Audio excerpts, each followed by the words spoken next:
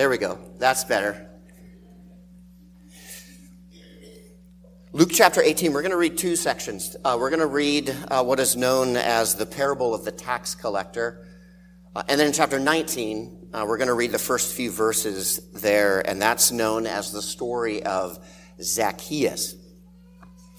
So you can turn there. You don't have to. A lot of us like just to listen rather than to follow along because we truly are hearing the word of our God. And that's what this is. Beloved, this is God's gift to us. It is a treasure.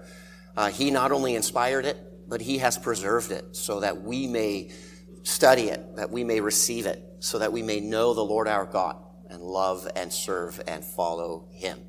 So with that, let's read this as we ought to with faith and hope and with love. Chapter 18, beginning in verse 9. Jesus also told this parable to some who trusted in themselves that they were righteous and treated others with contempt. 2 men went up into the temple to pray, one a Pharisee and the other a tax collector. The Pharisee, standing by himself, prayed thus, God, I thank you that I am not like other men, extortioners, unjust, adulterers, or even like this tax collector. I fast twice a week. I give tithes of all that I get. But the tax collector, standing far off, would not even lift up his eyes to heaven, but beat his breast, saying, God, be merciful to me, the sinner. I tell you, this man went down to his house justified rather than the other. For everyone who exalts himself will be humbled. The one who humbles himself will be exalted. Now, chapter 19, verse 1. Jesus entered Jericho and was passing through. And behold, there was a man named Zacchaeus. He was the chief tax collector and was rich. And he was seeking to see who Jesus was, but on account of the crowd he could not because he was small in stature. So he ran on ahead and climbed up a sycamore tree to see him, for he was about to pass that way. And when Jesus came to the place, he looked up and said to him, Zacchaeus, hurry and come down, for I must stay at your house today. So he hurried and came down and received him joyfully. And when they saw it, they all grumbled. He has gone in to be the guest of a man who is a sinner. And Zacchaeus stood and said to the Lord, Behold, Lord, the half of my goods I give to the poor. And if I have defrauded anyone of anything, I restore it fourfold. And Jesus said to him, Today salvation has come to this house, since he also is a son of Abraham. For the Son of Man came to seek and to save the lost. Let's pray again before we sit down. Blessed Lord Jesus Christ, you are the light and the glory of God. You are the light of all of mankind. You are the light of the world. Make your face shine upon us that we might see the glory of God and be transformed into your glorious image. Lord Jesus Christ, Son of God, you are our glory. You are our praise. You are our life.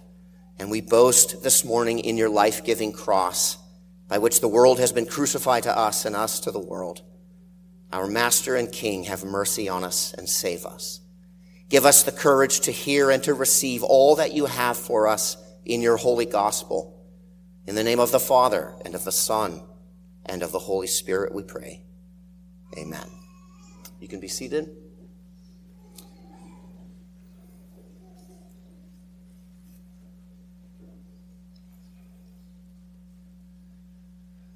No doubt you're familiar with the statement in its various forms that the eyes are a window into the soul. Kids, I'm going to clue you in on something here if you're not aware of this. This is how we parents know when you've done something wrong and you think we don't know you've done something wrong. It's in your eyes. But it's probably in your eyes because you won't look at us. Your eyes are fidgeting here and fidgeting there. And that's because through the eyes, you can see the soul. You gain insight into a person by looking into their eyes, or as I've just said, by someone not being able to look into your eyes. Sometimes we fear somebody, and so we won't look at them. Sometimes we are intimidated by somebody, and so our eyes kind of shift off to the side. Sometimes we're just ashamed of something we've done or said. How hard is it when apologizing to somebody to actually look at them in the eyes? There's something right about that. That's not necessarily a bad thing because of the sense of shame that we feel and probably ought to feel if we have sinned against somebody. And what I want to do this morning is I want to look at the parable of this Pharisee and this tax collector through the story of the eyes that are present. You may not see it yet, but there are 3 sets of eyes. There is, of course, the Pharisee's eyes. There is the tax collector's eyes. And there are God's eyes. And all 3 of them are manifested in the parable. There's a number of ways to read the parable, but I'm just going to use that particular sort of organization and sort of access into this. The first person we encounter is the Pharisee. Now, please understand, Jesus isn't talking about all Pharisees in this. This isn't some sort of a carte blanche condemnation of like, this is what all Pharisees are like. His relationship to the Pharisees is a very complicated relationship. At times, he says things that are very good about the Pharisees. I think most of us are fully aware that there are times in which he is very, very hard on the Pharisees. And maybe hard is putting that very lightly. I think his firmest, strongest words are reserved for some of them. He is using an illustration. And he's using an illustration that would be readily available to anyone listening of opposites. A Pharisee on the one hand and a tax collector on the other. That's kind of the point. So inside of the illustration, inside of the point, he says, I'm going to tell a parable about people who trust in themselves that they are righteous and look at others with contempt. The first sort of note that is tucked away in here is Jesus does not use the word for faith here. It's not that they believe in themselves. It's that they are persuaded about something regarding themselves. That's the point. He has been persuaded of something concerning himself and something concerning other people.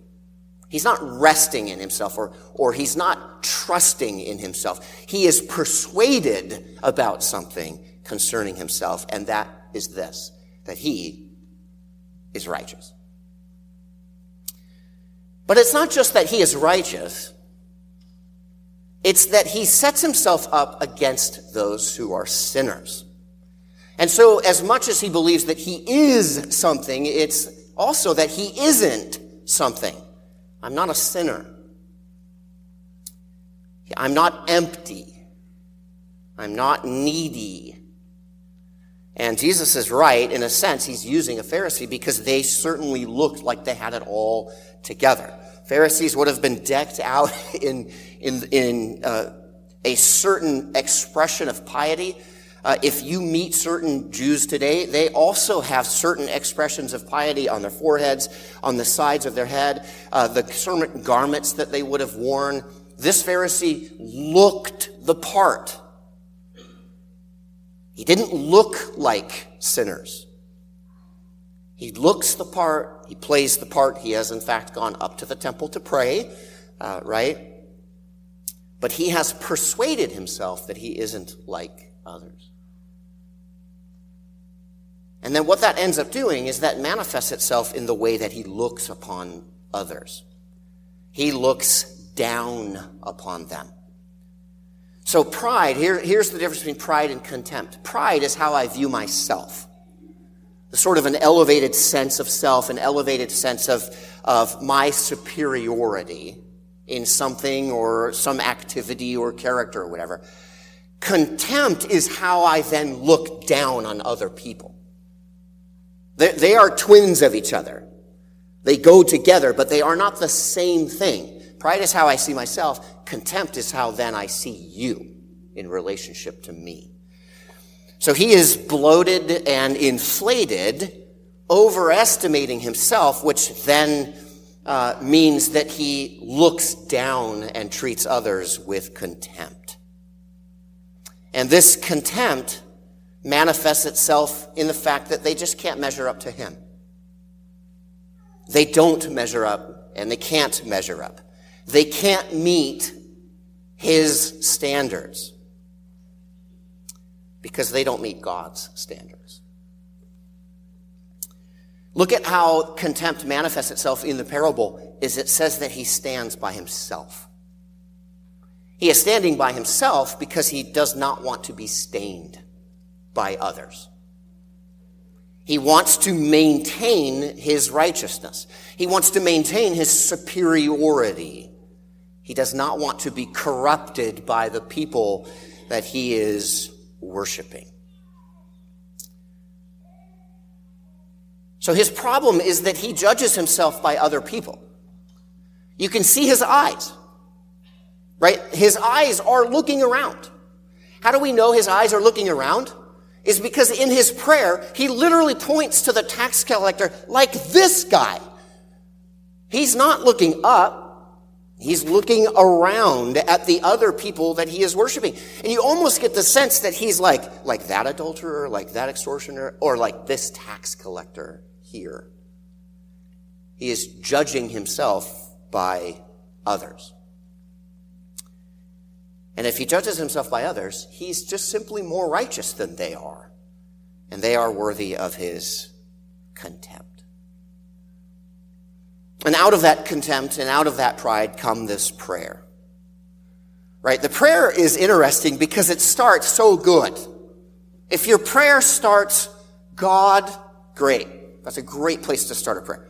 If the next words of your prayer are, I thank you, great. You're right on the track because prayer in so many ways is giving thanks to God. But this is where everything just goes off the rails.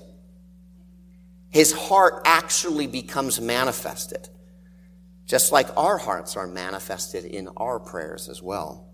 His prayers manifest by the repetition of I.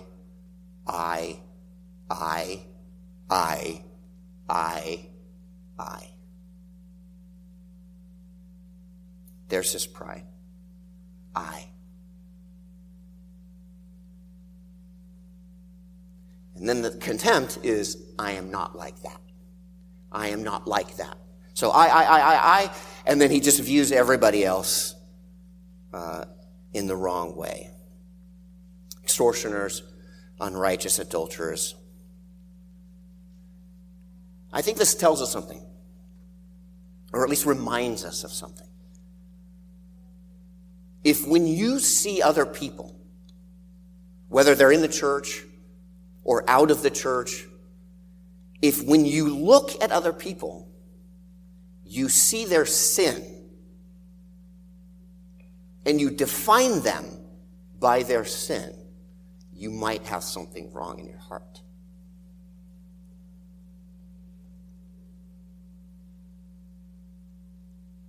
So that's the problem with the Pharisee. That's what he sees when he sees other people. It's not what he sees when he sees himself, but other people. And then he says, of course, to end it, not like this tax collector. His eyes are right there. He knows, he's fully aware of everybody around him. Even though he's standing off, he's fully aware that they are there. Because you can, like with his heart, he is pointing at this tax collector. And then he lists his resume. I fast twice a week. I tithe of all that I get. So these would have been very common, serious-minded Jewish practices. Even to this day, they fast twice a week, and they tithe, right? And Jesus reminds them. Remember when he commends them, you tithe mint and cumin and he's like, you should do that, right? So there's something good and right about what the Pharisee has articulated with regard to his own piety.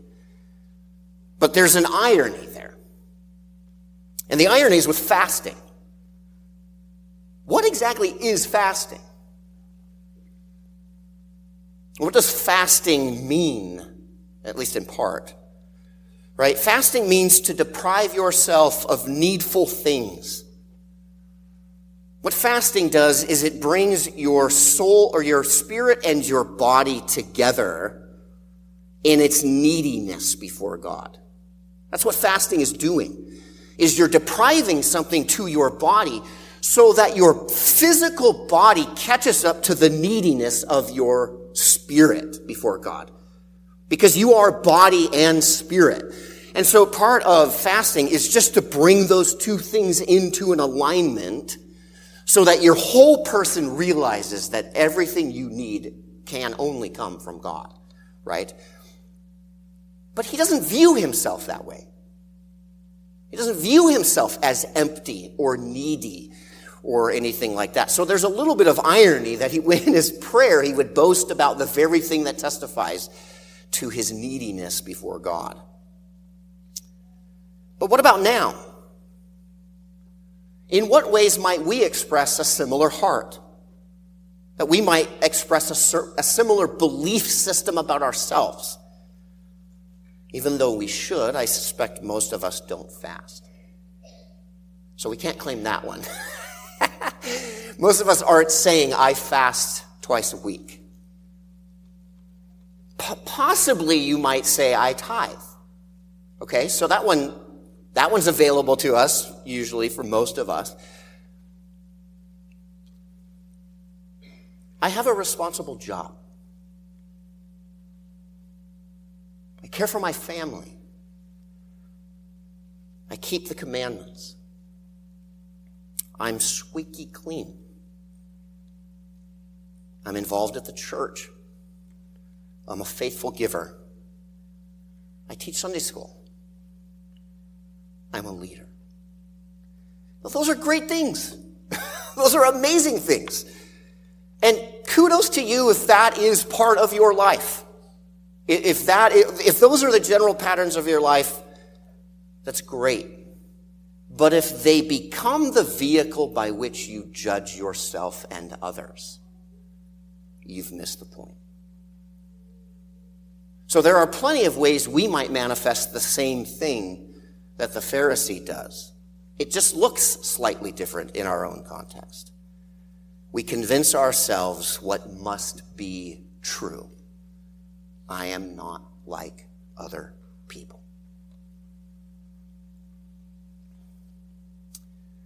So we see his eyes. His eyes are looking down. The second set of eyes we see are the tax collector's eyes. He too is looking down, but he is looking down for an entirely different set of reasons. The tax collector is literally at the opposite end of the piety religious spectrum than the Pharisee. So tax collectors were those who they were Jews who worked for the Roman Empire. And what they did is they extracted taxes from the Jews in order to pay the fees that the Roman Empire required for, its police state, its military, I'm sure to pad the next house for the emperor, the next resorts and all, right? Is that they would extract taxes from the city-states that they ruled over, right? They allowed them a lot of freedom, but you had to pay tribute and taxes from them. The tax collectors were Jews who gathered those taxes for the Romans.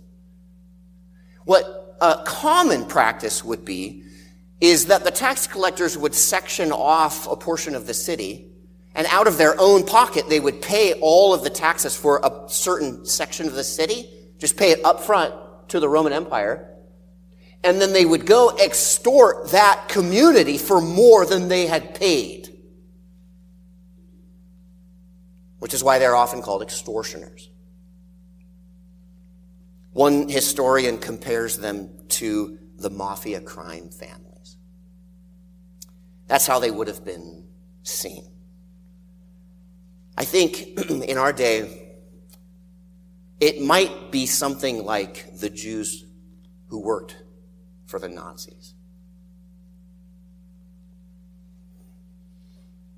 They're the low of the low. Traitors, liars, scoundrels, extortioners, defrauders, swindlers. So Jesus sets these two up, and they couldn't be more opposite of each other. The one looks like he belongs there, acts like he belongs there, and in some sense does belong there. The other is a complete moral leper. He couldn't be more opposite. He too goes up to the temple to pray, like the Pharisee. He too stands off by himself. Did you notice that? The Pharisee stands off by himself. The tax collector stands off by himself.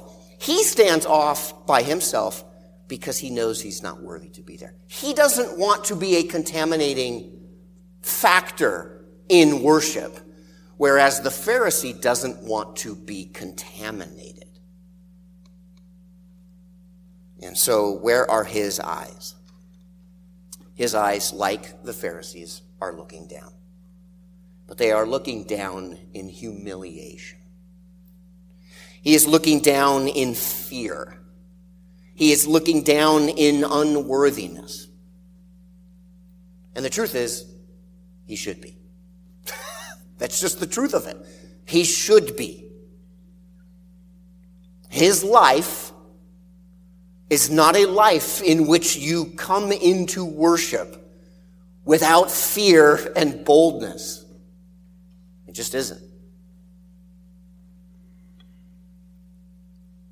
Now, what's important is notice that it doesn't say that he's afraid to look at other people. It says that he would not dare to lift up his eyes to heaven. That is, up to God.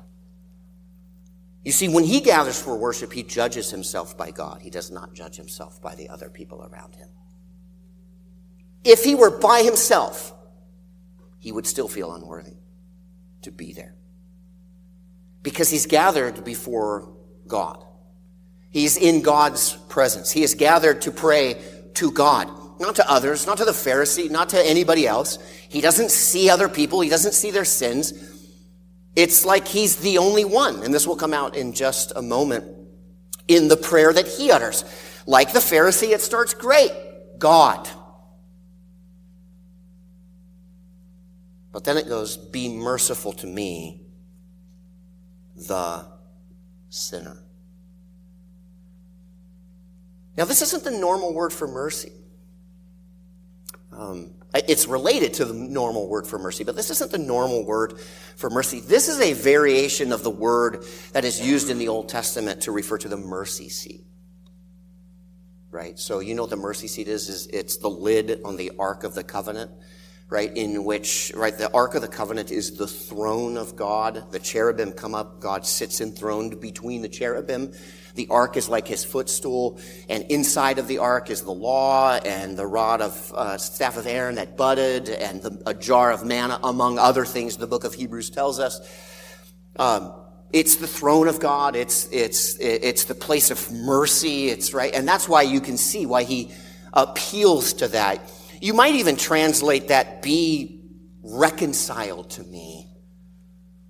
Be propitiatory towards me. I know that's a word we don't use very often. It's like he's just begging God to be the mercy seat for him. Which is why our English translations say, have mercy. That's a good translation. As long as you see that there are things underneath the surface of that is very vivid. He's in the temple, and he's just begging God to be the mercy seat to him. Forgive me. Cleanse me. Be reconciled to me. Turn your face towards me. The more that I pray, the more that I lead worship, the more that I study Scripture, I believe that this is the most basic, fundamental prayer that should be uttered.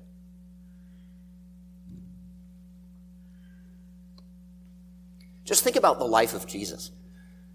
If you were just to see how people approached him, what do you think was the most common prayer he heard? It's this one. Lord, have mercy. In fact, in chapter 17, there's the 10 lepers whom Jesus approaches, and what do they say? Lord, or Jesus, Master, have mercy on us. After this parable, the story of the blind man at the gate of Jericho, what does he pray? Lord Jesus, Son of David, have mercy on me. He heard this prayer over and over and over and over in the days of his sojourning in this world. What's interesting about the prayer, which we don't often stop to think, is that there are, most of the time, you can discern a very specific issue that that they are asking Jesus to address. So they're lepers. So when they say, like, we would expect them to say, Lord Jesus, cleanse us from our leprosy. That's what we expect them to say. But that's not what they say. They say, Lord, have mercy on us. Or a blind man. What do you expect a blind man to say to Jesus? Lord, heal me. Open my eyes. But that's not what he says. What he says is, have mercy on me.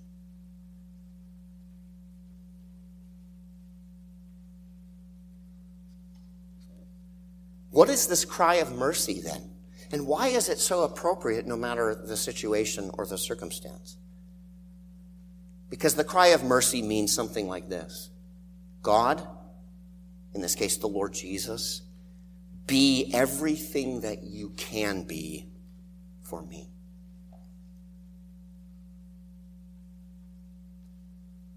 Be everything that you can be for me. Think of God's mercy as his love moving towards somebody in action. That's mercy.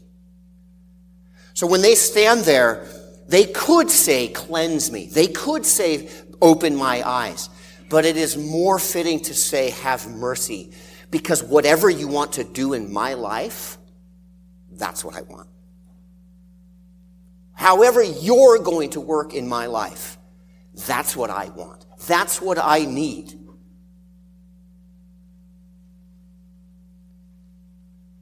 We just are begging him to show up, to come, and to be who he is. But when he shows up, what does he do? He heals. He restores, right? He does all the things that we know him to do. We're just begging him to come and to do those things without telling him how and when and what he should be doing. So I think that this cry for mercy is just one of the most basic. It should be on our lips constantly as Christian. So he cries out, God, be merciful to me. I'm not sure why the ESV doesn't put the definite article there. It doesn't say a sinner. It says the sinner. Right? The point there is he knows the weight of his unworthiness. But the point is even more significant. It's like he's the only one. He's not looking around. He's not judging anybody else. He's just simply saying, I am the sinner.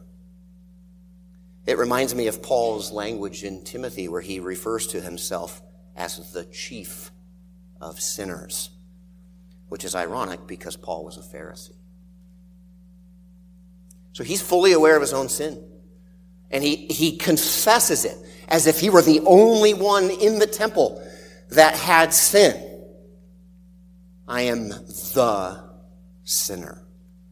So we see the Pharisee's eyes, we see the tax collector's eyes, and now we see God as he looks down. They have both come up to the temple. They are both in the temple. One is standing off by himself to pray. The other is as well. One is confident and self-assured. The other is humiliated and shame-filled. They both look down, and God looks down, and he sees something very different. He looks down. How do we know that he looks down? Because he renders his judgment in the parable. He has seen the whole thing play out. He's watched it all play out, and he pronounces that the tax collector has now gone down to his house, justified. You see, that's his divine approbation. That's his declaration that he has seen the whole thing played out. And that the one who has humbled himself, God has seen and has exalted and has heard him and answered him. The tax collector went to his home forgiven and blessed, while the opposite is true of the Pharisee. An amazing parable, right? Let me offer just a few reflections. As I said earlier, we need to be very careful when we deal with a parable like this. This is an illustration of opposites. This is not everything Jesus thinks about the Pharisees. Nor is it everything that Jesus thinks about the actions and the piety of the Pharisees, any more than this is a reflection about what Jesus thinks about the sinful behavior of the tax collector. Should people be extortioners? No. Should they be adulterers and tax collectors and that? No. He's just not talking about that. So we need to be very careful that he's not just simply condemning one and approving the other. The tax collector's behavior is morally reprehensible. Right? And the Pharisee's behavior, apart from how he views himself, is good. He's not an adulterer. He's not an extortioner. Right? Jesus just isn't dealing with that. That's not the point. He isn't commending the actions of the one or condemning the actions of the tax collector. He's just not. The issue is that it's they who are judging themselves. One is judging themselves by others, and the other is judging themselves by God.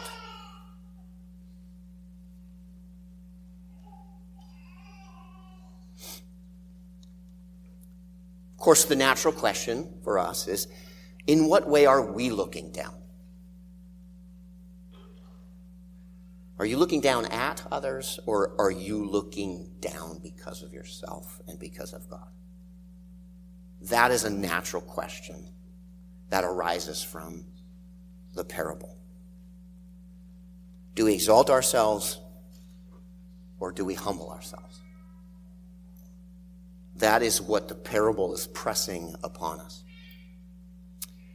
Because there's a real danger. There's a danger lurking in a response to the parable. And as soon as I say it, you're going to laugh, because as soon as I say it, you're going to be like, oh, of course. The danger is this. God, I thank you that I am not like this Pharisee.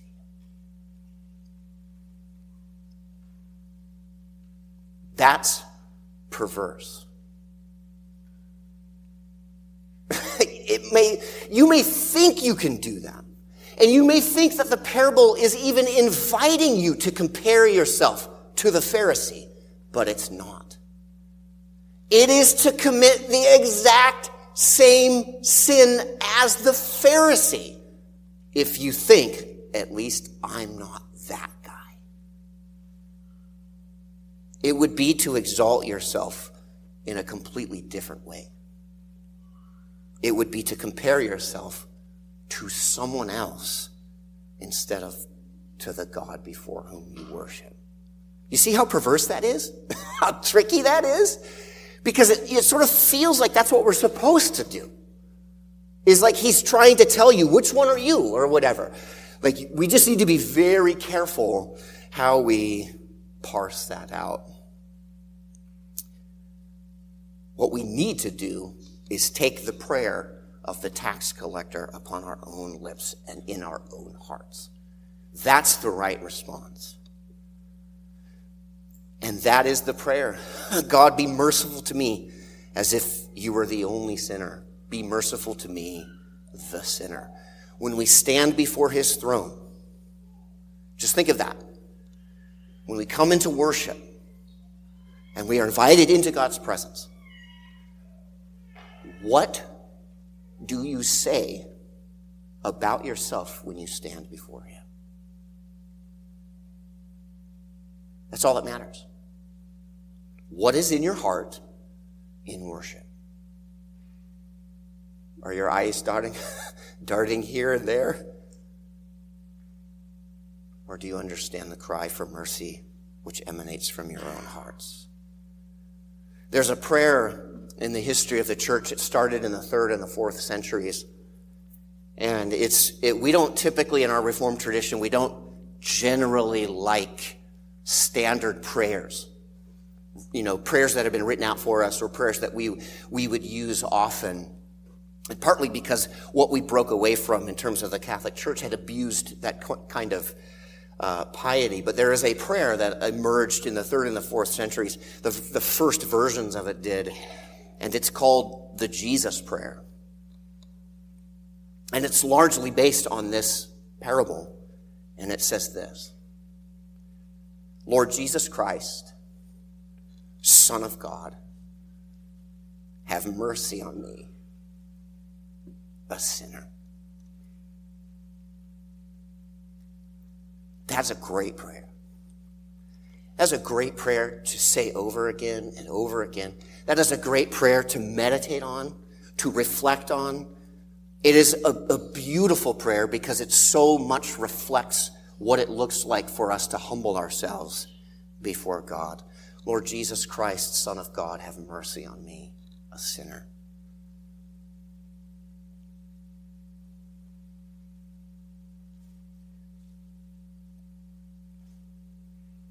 Finally,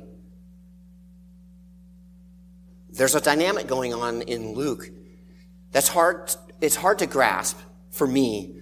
So I'm going to do my best to sort of figure out how the parable is actually going to play itself out in this gospel. So the tax collector goes up and he prays, God, have mercy upon me, the sinner. God sees it, right? He hears it. He acknowledges it. He comes and descends in blessing to him. Right? The parable reminds us that we can't hide from Jesus. You can hide from others. You can't hide from God. He sees, he knows when we pray. One of the ways in which we know from the Luke God sees and hears our prayer is it goes something like this. When you beg God for mercy, what is God's answer? Like, if there's a true plea for mercy, the answer is always Jesus Christ. Jesus is God's mercy. Jesus is God's love in action. So when we pray for mercy, what we're begging God to do is send your Son into our life so that he can be everything he can be for us. There's a sense in which that's what the tax collector is praying. God, move towards me in your mercy. Move towards me in your love. And for us, we know that means to move towards us in Jesus Christ. We know that God has heard that prayer because notice what Jesus then does. He is the answer to the prayer of the tax collector. A tax collector cries out to God in the parable, and guess who Jesus ends up meeting with at the end of this section? It is a tax collector. God has heard the prayer. He moves towards the tax collector in Jesus Christ, who is his mercy. God doesn't simply look down. He comes down in his Son. And in this case, quite literally, Jesus ends up with a tax collector. A chief tax collector. You know, when we read that story, did you notice what is all around that story? It's their eyes. Zacchaeus wants to see Jesus, but he can't. He climbs up so that he can see Jesus, right? But the text never actually says he does see Jesus. What the text says is that Jesus saw him.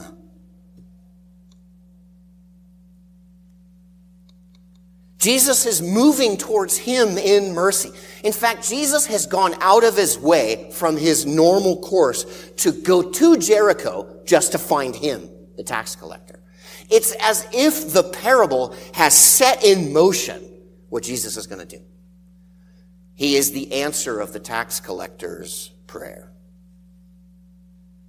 Zacchaeus thinks he's looking for Jesus, but the truth is Jesus is looking for him, the chief tax collector. Zacchaeus never actually sees him. Jesus sees him. Even when he goes up into the tree, did you notice that? So that he could see Jesus. It never says he did. It says Jesus came to the place where he was and looked up at him. Jesus doesn't look down to see Zacchaeus. He has to look up.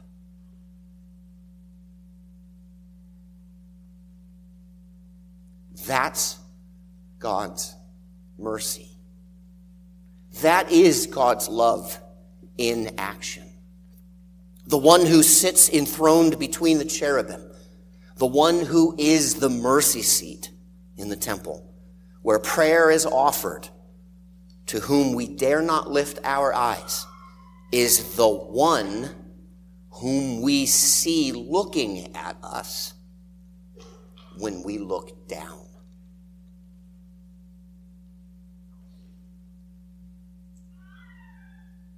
So the Pharisee says, the tax collector says, I will not lift up my eyes to see God. But when he looks down in humiliation and shame, who does he see? He sees Jesus. Just as Zacchaeus has to look down to see Jesus. When we look down in humiliation and shame, there he is. Jesus is there. Jesus is in our humiliation. He is in our shame. He is in our sin, because it is precisely there that we experience God's love and mercy and forgiveness. When we look down, we see Jesus looking at us. And this is where we find transformation as well. In the parable of the tax collector, it says that he goes home justified. Have you ever wondered why Jesus is so adamant? Zacchaeus, I have to go to your house. Right? He could have done whatever he needed to do right there. He says, no, we need to go to your house. Because the parable said the tax collector went to his house. Justified. And so Jesus tells the chief tax collector, we must go to your house. And that's where he finds not only forgiveness, that's where he finds transformation. When God's love and mercy invade our hearts, invade our homes, what comes out is repentance. What comes out is transformation. What comes out is renewal. And so the chief tax collector changes everything. I will give 1/2 of everything I owe. Those are his profits. I give it all. I give it to the poor. And then he keeps the rest so that all of the Jewish people that he has defrauded to get that profit, which he just gave away, he will restore them fourfold. You see what happens when love and mercy invade his home. he gets more than he bargains for. When we cry for mercy, Jesus comes, and we get more than we bargained for. We get him, and with him comes transformation. With him comes renewal. And Jesus says, today, salvation has come to this house. Beloved, we need to take up the cry of the tax collector. Lord Jesus Christ, Son of God, have mercy on me, the sinner. This is the cry of one who doesn't look around but looks down. But in looking down, he sees Jesus looking at him. This is the cry of one who looks down in the right way. This is the cry of one who actually knows the one who's sitting on the throne. And be amazed at what Jesus does when he answers that prayer. Amen? Amen. In the name of the Father, and of the Son, and of the Holy Spirit. Let's pray together.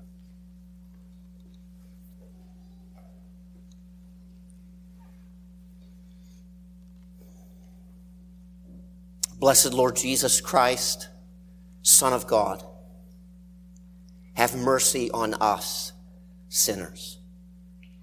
What we need is nothing less than your entire fullness. We need all of the love, all of the forgiveness, all of the renewal, all of the transformation that you alone can give to us. We have no life apart from you. There is no fruit.